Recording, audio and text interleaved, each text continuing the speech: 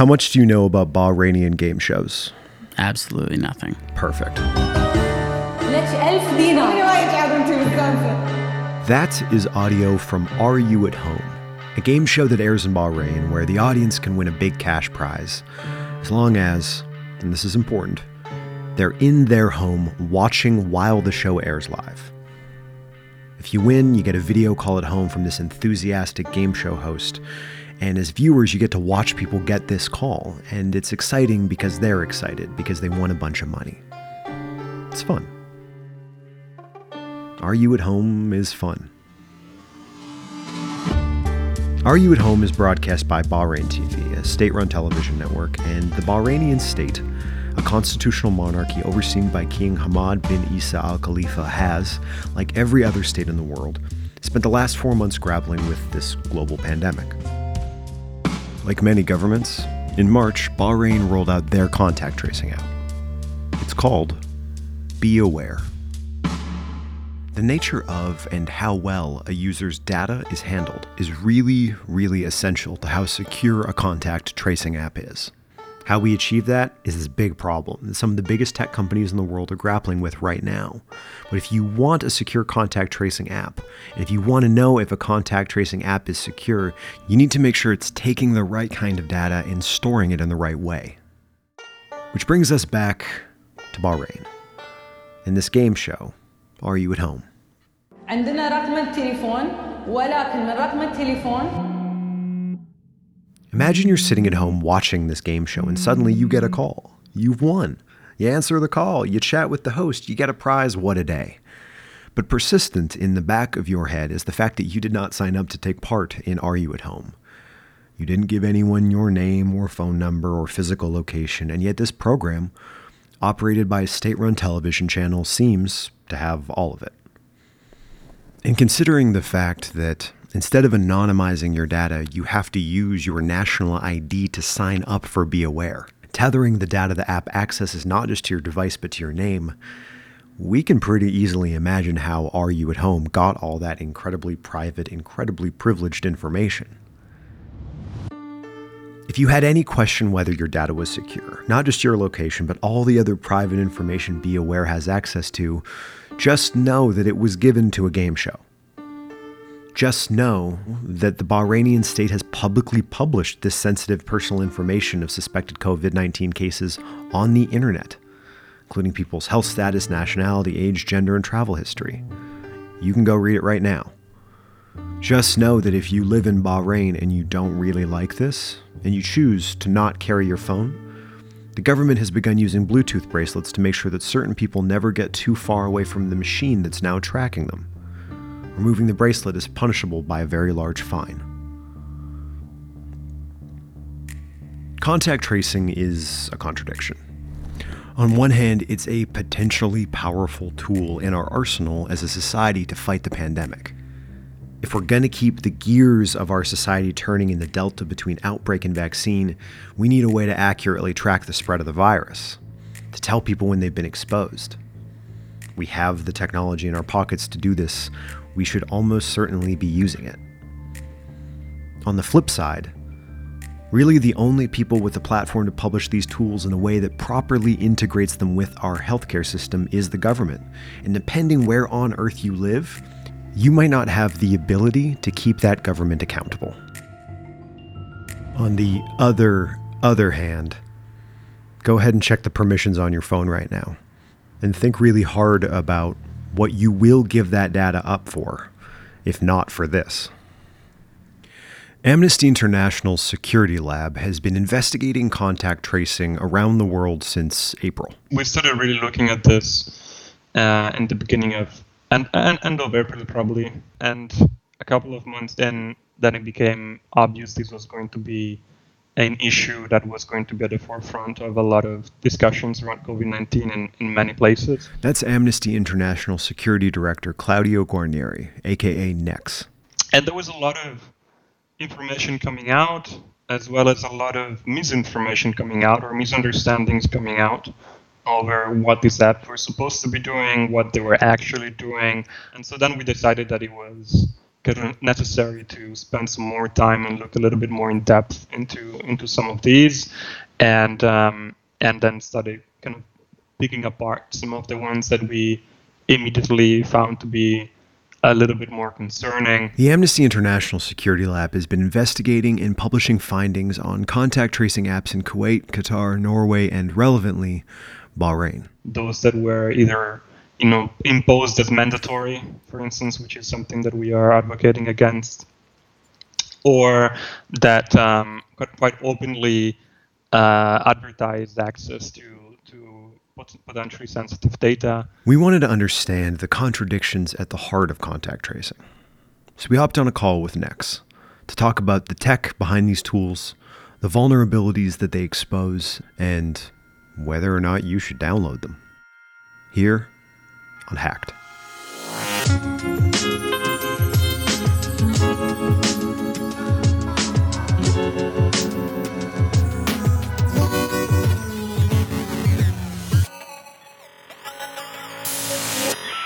We should probably define what contact tracing is. Sure. Probably should have done that before I just told a 6-minute story About contact tracing. Contact tracing is an old paper pen process of essentially finding out who someone's been in contact with. Literally, contact tracing. Digital contact tracing, at least, is an attempt at digitizing that process of establishing contact between people who have been potentially exposed to the virus. So in epidemiology, contact tracing, from a human perspective, is a very well-established practice. So if you come down with, a virus or something else, or, any other reason why they need to know who you've been in contact with recently, somebody comes and asks you a long list of questions. What have you done? What did you do these days? Where were you? Who did you see? Did you talk to anybody, et cetera, et cetera? And they figure out kind of what your physical life, social network has been, for trying to trace who you've been in contact with, because they need to be in touch with those people. Contact tracing apps look to do digitally what healthcare workers have been doing manually since at least the late 1800s, when public health officials would manually track the spread of smallpox from one household to another. The problem with it, though, that came apparent with COVID-19 was kind of the scale, obviously, of the pandemic and the burden that this all put on health authorities. It kind of brought the argument that this needed to be streamlined and digitized in order to relieve the health workers from doing this as well, given the scale of this problem and the wide distribution of the infections that were happening. How do you digitally track who has been in contact with who? Because who someone has contacted is different than where they've physically been. There's been few different kind of approaches or proposals on how to do that. Leveraging different types of data. You had seen early on proposal to collect records from cell towers, for instance. So that eventually was sort of abandoned because it was obvious that it was not accurate enough, and then it moved on to other possibilities. So there's been attempts at or proposals to look at doing contact tracing using GPS tracking, and some countries actually ended up doing so. Say you're a health authority trying to use smartphones to track who has had contact with who. You can't have contact unless you're in the same physical location, so your first instinct is going to be to track people's physical location. The trouble is, cell phone towers are inaccurate. And if GPS works, you're now monitoring the physical location of your entire populace, not just when they potentially come in contact with the disease, but like all of the time. And people hate being tracked all of the time, which is when Singapore shows up. And at the beginning, Singapore, I suppose, was the one that put this on the spot as a potential method, was using Bluetooth as a vehicle for contact tracing, and many others have then followed, and Apple and Google and so on came with their own implementation. And with it, essentially, the principle is always the same. Authorities need to be able to establish reconstruct with whom other people that have been found infected have been in contact in the period of incubation of the virus. But regardless of which method a country ultimately decides to use, all of these approaches are really trying to do the same basic thing. And so that all of these try to solve this problem. All of these different attempts try to solve this problem of how do you digitize human contact? How do you create a virtual record, an electronic record that represents as accurately as possible human contact, which it turns out is not a trivial thing to do. But we're seeing now kind of a trend towards somewhat of a standardization around using Bluetooth as the primary tactic, let's say. Before we dig deeper into this, what do you think about that tactic? What do you think about that trade-off? Yeah, in the discussions about Bluetooth and GPS and all the rest of this stuff, I think there's 86% of North Americans, and I'll speak about North America because that's where we live, have smartphones. So there's a bunch of other people out there that A, don't have phones, B, don't have smartphones, C, might not have devices with Bluetooth. So there would be a bunch of people left out of that equation, even if we were to go GPS. But Bluetooth is way more fallible than a GPS solution. So it's at what point and at what error do we just not trust the system? I'll tell you, from a lifetime in tech, garbage in, garbage out. And if the system is completely useless because it's only, sub 50% reliable, then it's not even worth having. Because if we put any trust into it and it fails to perform, then we're just going to trust it less and less.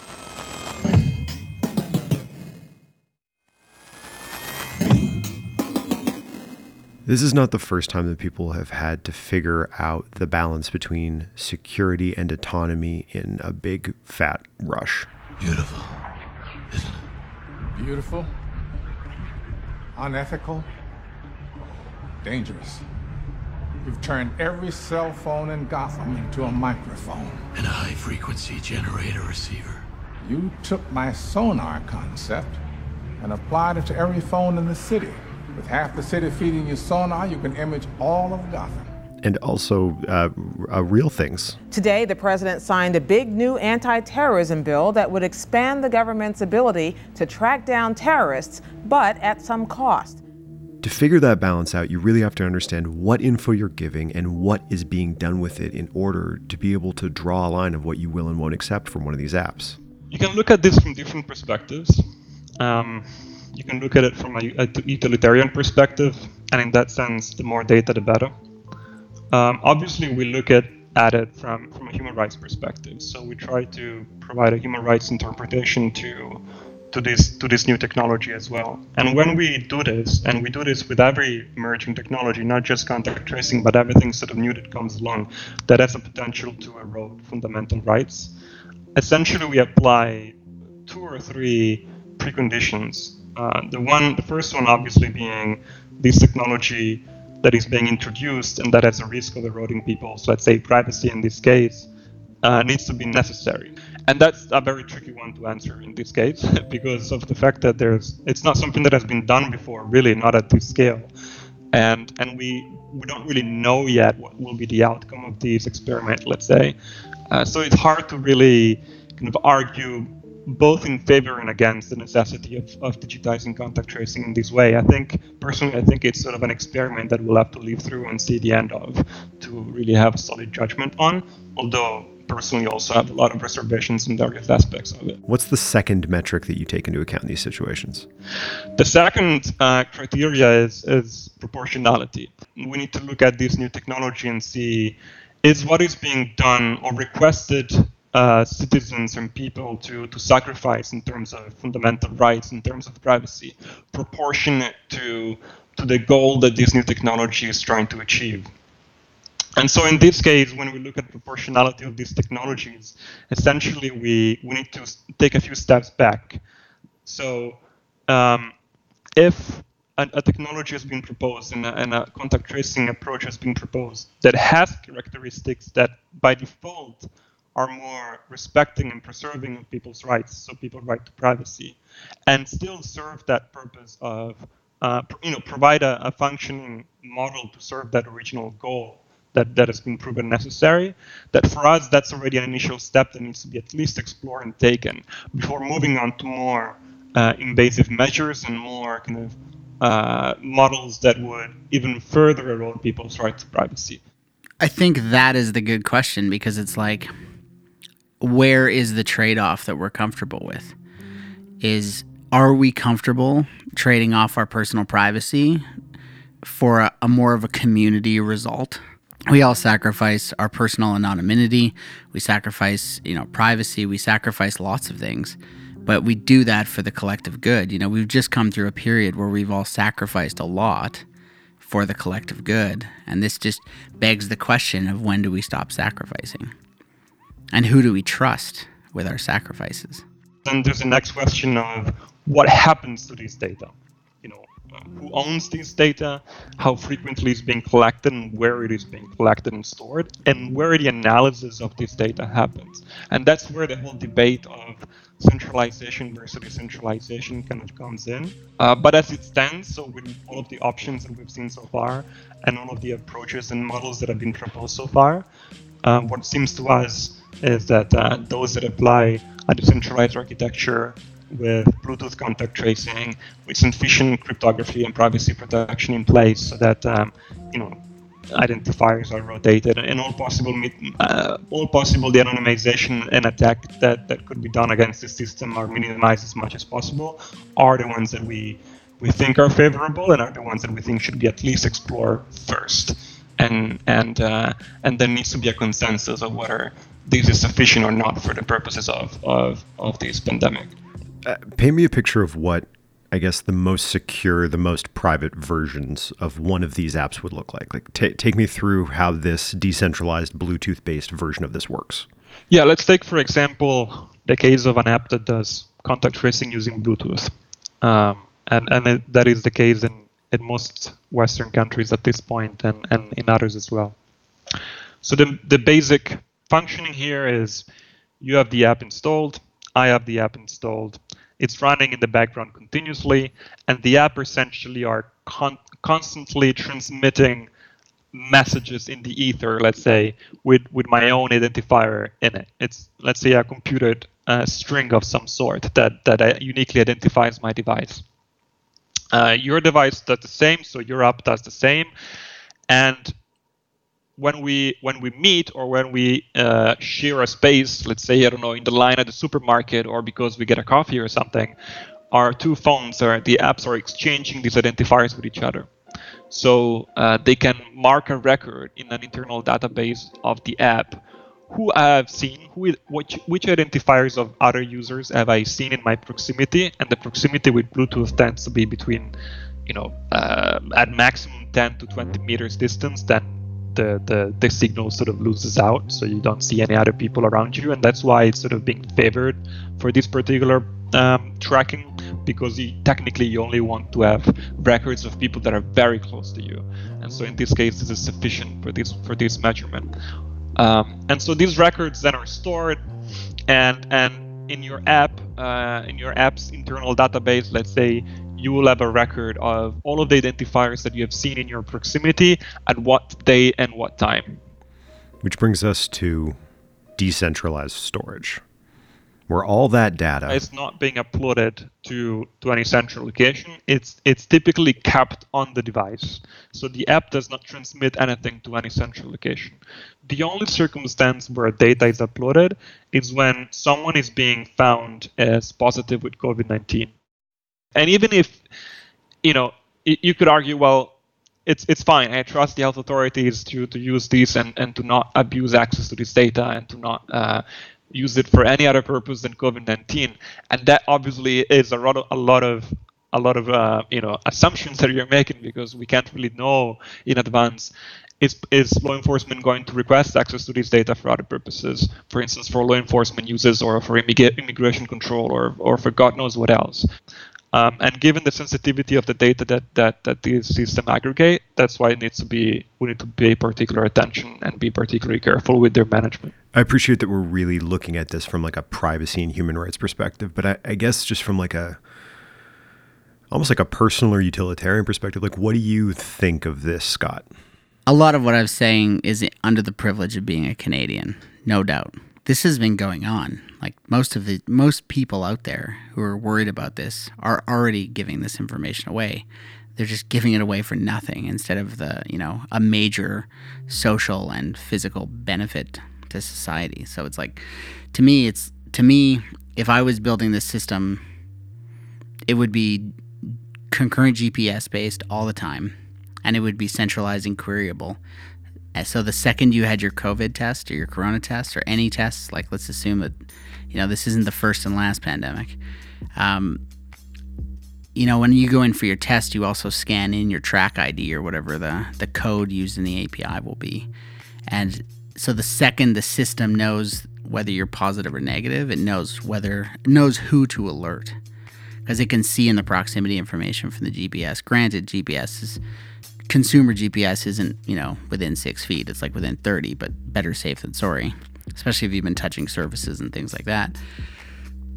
If I was looking to do this in the most utilitarian way and trusting that this information will be secured, safe, and kept to the best of people's ability, not only that, but most of this information exists already and is being given out to third parties already, and people have consented to that already. I think that this is something that, we should be discussing as a society in a much deeper, stronger way about, collective good.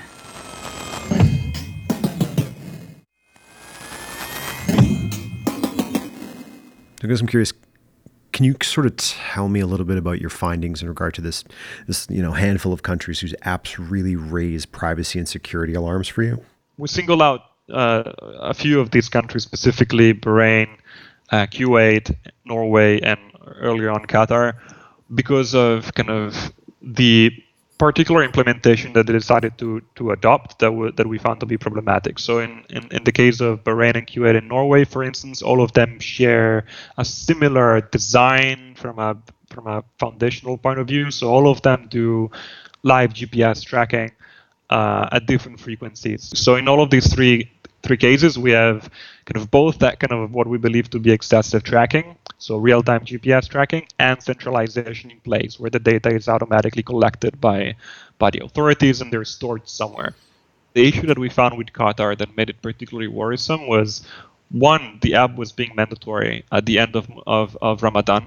And what we noticed is, on top of just doing this Bluetooth contact tracing, this app also, upon registration, and they required a phone number as well as your Qatari national ID to register an account with. Then the app would also display in the main view a QR code, a colored QR code that is then being used by authorities at checkpoints and by police patrols and so on, in order to check if you indeed have the app installed, but also to check your health status and see if you're supposed to be in quarantine or not. And we found an issue with the way that the app were downloading this QR code that would allow anybody with a sufficient technical know-how to essentially download a QR code for anybody in the country they had the app installed. So you could essentially crawl out all of these millions of QR codes that would not only tell you the health status of a particular individual, but also their names in English and Arabic.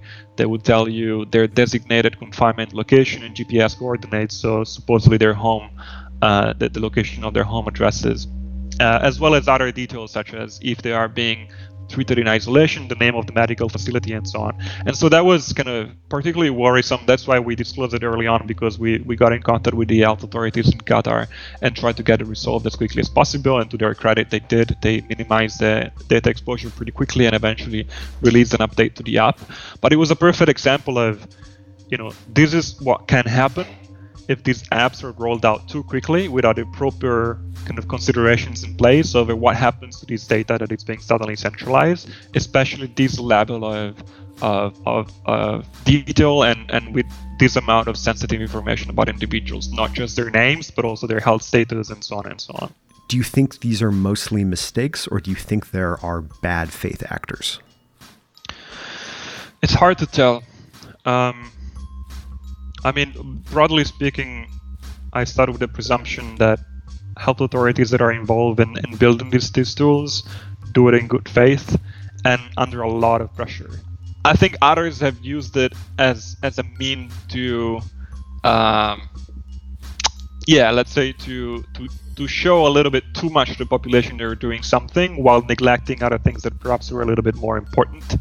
Let's say, we have some circumstances in countries that are put this issue of these contact tracing apps at the front of the agenda, while they were still not investing sufficient efforts in providing kind of access to testing to people.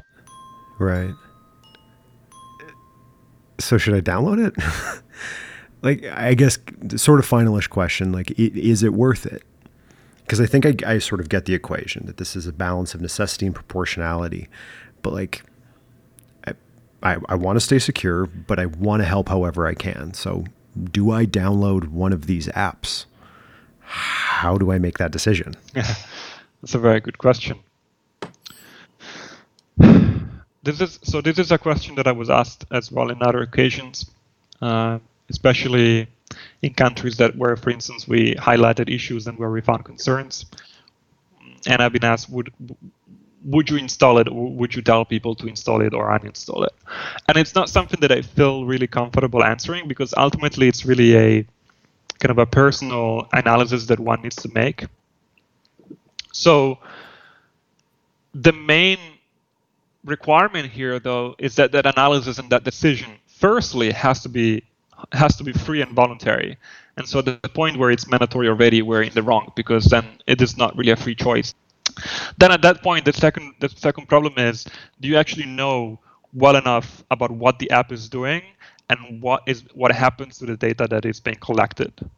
And in many cases, we've seen that is not necessarily the case. So to me, and this is me being, Scott, the InfoSec guy, who was, freedom of whatever, like, has been around this space forever. This is something where I feel like we're going to need to flip the switch and give it up. Yeah.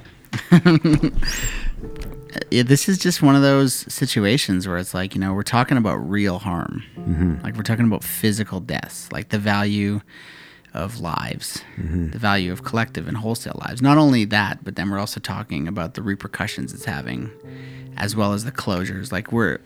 Not only do we have physical harm, we have economic harm, which is going to cause more social harm, which is going to cause more, everything, crime, et cetera, et cetera. Like, this is a cascading waterfall that no one wants to be a part of. And collectively, as a society, we're going to have to just deal with it. Mm-hmm. And for me, this is just me personally. Like, I would want this solution to be the best that it can. And to me, the best version of this solution is not the one that's the most private. And that's sad to say, but it's true. It's like, we have to make some trade-offs between, collective health and personal rights. And it's like we make those trade-offs every day. And I think society's trying to find a new balance with what's going on. And this is, oddly, another piece to that balancing act. Ultimately, I don't think the answer to COVID-19 is a technological one.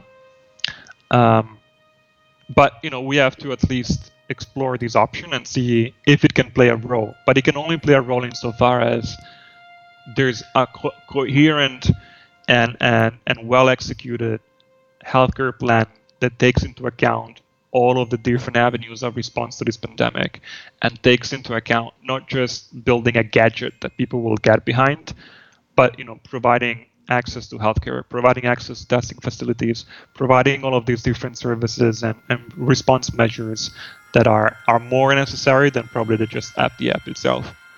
But we'll have to see. We'll have to live through and see the end of it, I feel.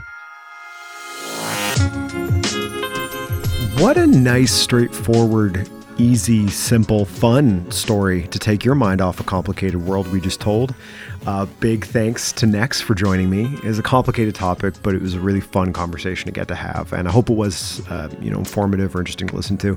If you want to support the show, subscribe, comment, 5 stars, tell people, and check us out. Patreon.com/hackedpodcast. Stay safe out there, and we're going to catch you on the next one.